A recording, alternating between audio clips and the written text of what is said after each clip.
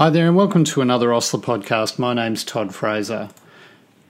Joining me today is Leanne Chapple. Leanne is the Senior Critical Care Dietitian at the Royal Adelaide Hospital and an NH and MRC Early Career Fellow at the University of Adelaide, and she joins me today to talk about her work in protein synthesis and kinetics in critically ill patients. Leanne, welcome to the podcast.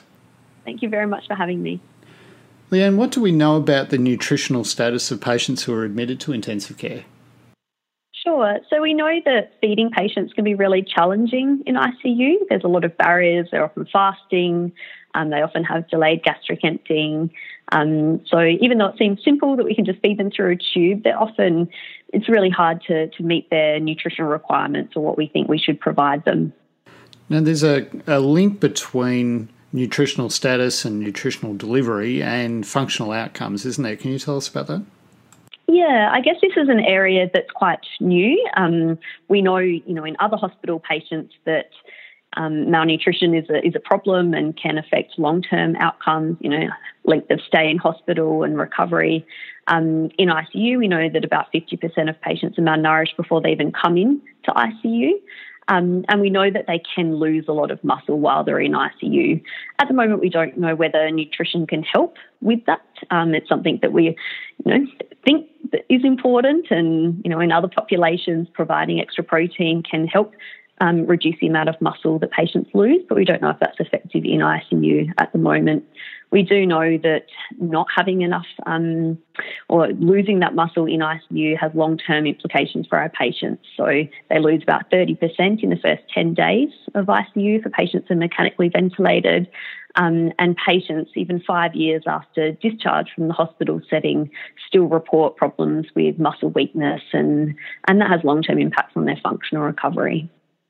I guess the first step in teasing all of this out is to understand what the kinetics of the various nutrients is. What do we know about absorption of carbohydrates, lipids and proteins in critical illness? Often as dietitians or as health professionals, we think that what we give patients nutritionally is what they get. But we don't necessarily think about what happens in the gut. We know that it's often delayed. 50% of patients will have delayed gastric emptying. But then we almost think that if it's getting through there, if their gastric residuals are fine and they're not vomiting, then all of those nutrients are going into the intestine and getting absorbed. But that's not really the case. So Professor Marianne Chapman's research group at the Royal Adelaide Hospital that I'm a member of have shown that even if you feed duodenally, that lipid and glucose absorption is impaired in critically ill patients when compared to health. Up until now, protein hasn't really had as much attention. Obviously, protein metabolism is a little bit more complex than lipids or glucose, as it goes into amino acids and into muscle metabolism. So it's something that hasn't been quantified overly well quite yet.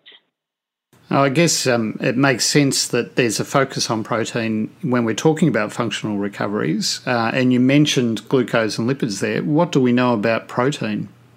Sure. So there have been a couple of studies, more historical studies that have looked at nitrogen balance, and we know that nitrogen balance is negative in critically ill patients. And we think that giving more protein might help with that. That hasn't really been shown. But nitrogen balance is a test that you look at the amount of nitrogen in the urine over a 24-hour period, and it's not overly sensitive. There's also been a few other studies, mostly coming out of Sweden and some in Switzerland, that have looked at whole body turnover. So we can measure from the plasma using stable isotope techniques how much of the whole body is turning over. So that includes your organs, your gut, as well as your muscle. So that doesn't really tell us a whole lot about how much of the protein that we're delivering is actually absorbed or utilised by the muscle. It just tells you that there's a lot of turnover happening within ICU patients. So your recent work is looking at protein kinetics in a lot more detail. Can you tell us about the work that you've been doing? Sure. So not published quite yet. The manuscript's still on my desk, unfortunately. But we have, in the last probably 2 to 3 years, conducted quite a complex study. Our group is used to doing very difficult pathophysiological studies, but this one definitely has topped the cake as far as my experience has gone. So we've been collaborating with a group in the Netherlands, Professor Luc van Loon and Dr. Imre Kaul over there, who are specialists in muscle metabolism. They're starting to dabble a little bit in the really sick patients, particularly ICU. With their help, we've been able to get access to an intrinsically labelled protein, which is a milk protein that comes from a cow that has had labelled amino acids provided to them, and then they collect the milk and we can use that to deliver to our patients. The benefit of that type of protein is in the past, studies have used just free amino acids that have been labelled, but that doesn't tell you how patients might react to a whole protein, and the digestion and absorption of those whole proteins is very different to a free amino acid. So using that milk protein, which Dr. Imre Kaul brought over from the Netherlands in 32 little tins of white milk powder, which was interesting getting through customs, we've been able to do a study looking at muscle metabolism in critically ill patients compared to health. So just to run through the study day, it was quite a lengthy study day. So we recruited patients in the morning of the study through our pharmacy, our clinical trials pharmacy at the Royal Adelaide. They were able to produce us some intravenous amino acids that we provided to the critically ill patients as well as the healthy volunteers over a 12-hour period. So that tells us how much amino acids is in the system. We then put in a post-pyloric tube, both in the ICU and the healthy volunteers, and fed this intrinsically labelled duodenal milk protein over a 60-minute period. We took arterial blood samples, so our volunteers, who were very brave, also had an arterial line put in, and we took about 17 blood samples over the 12-hour study period, and then we took 3 muscle biopsies as well. So that was using the Bergstrom technique, which is just a small muscle biopsy taken from the quadricep muscle. So we're engaging with our ICU registrars to assist with that at the bedside. And that could tell us how much of that duodenal protein could get into the plasma, so how much was digested and absorbed, and then how much actually made it into the muscle. So with the 3 muscle biopsies, we could tell the basal, so the fasting muscle metabolism, as well as how much of that protein was used to synthesize muscle. So it was quite a complex study, a lot involved, and a lot of helpful hands to make something like that, particularly in ICU, feasible. Now, you looked at changes in protein kinetics both at fasting and postprandial phases. What's the usual difference? Like, why do you look at those two specific scenarios? I guess part of the reason is to really see how much of that protein can be utilised. So if you don't have an understanding of what's going on in a fasting state, you can't see how much of that has actually been, or how much the muscle synthesis on top has happened. If we showed that the basal synthesis rates were different between ICU and health, it might just be that the healthies are always synthesising more, and so you can't really ascertain how much of that protein has been synthesised. So what were the results of the trial? So they were really interesting and quite different to what we expected. So we thought, given that lipids and glucose had an impaired digestion and absorption, we thought the same thing would happen with protein. But we've actually found that the digestion and absorption, and we measured that from the amount of the labelled amino acids appeared in the plasma, was similar between the two groups. So it seems that ICU patients really don't have a problem with the actual digestion and absorption of whole milk protein when it's provided into the duodenum. It might be different if it's provided gastrically, if they've got some delayed gastric emptying, but if put post-pylorically, then they were able to get those amino acids into their plasma. From there, we did see that the amount of amino acids that were available, so how much was in the plasma, were the same between the two groups, but the amount of muscle synthesized was much lower in the critically ill patients. So we could actually see that the amount of protein-derived amino acids that were incorporated into that quadricep muscle biopsy was 40% lower in ICU than in health. So what we think that means is that these critically ill patients, even though they have all the amino acids available that they need, they're just not being able to use that effectively. So they might have a degree of anabolic resistance to the dietary protein we provided.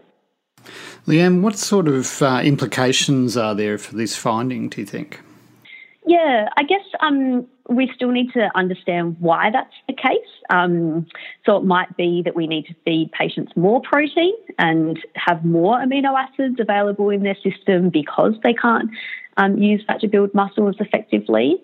It might be that there's a problem with the amino acid transporters that take the amino acids from the plasma into the muscle or into the muscle cell, or it might be a synthesis problem. So our group are looking at getting funding to do some future studies around anabolic factors that might help improve the muscle synthesis, such as things like insulin or there's a lot of talk about leucine or those other branch chain amino acids.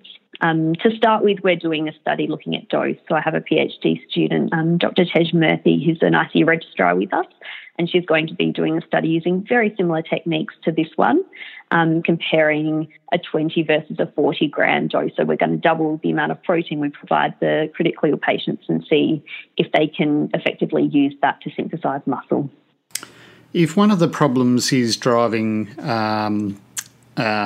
muscle anabolic activity, as it were, is there any role for hormonal therapies, for example, like growth hormone, thyroid hormone and the like, that promote anabolic synthesis? Have those things been tried in clinical practice in the past?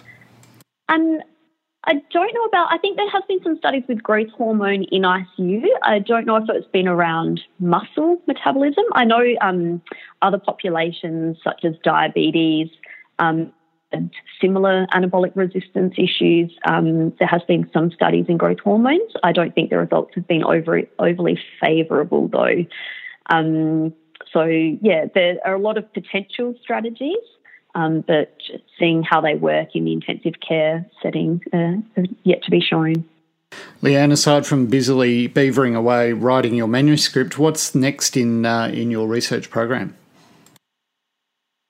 Sure. So like I mentioned, we'll be doing this study looking at 2 different protein doses. So that's one of the things that we're working on.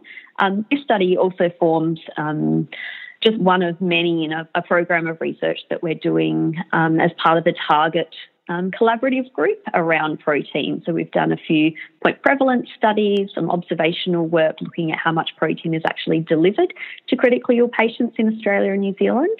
And we've recently finished the Target protein feasibility study that compared a standard protein to a protein intense formula that we did in collaboration with Nutricia. And was funded by the Hospital Research Foundation at the Royal Adelaide Hospital. So that was 120 patients that we randomised across Australia and New Zealand to the 2 protein doses.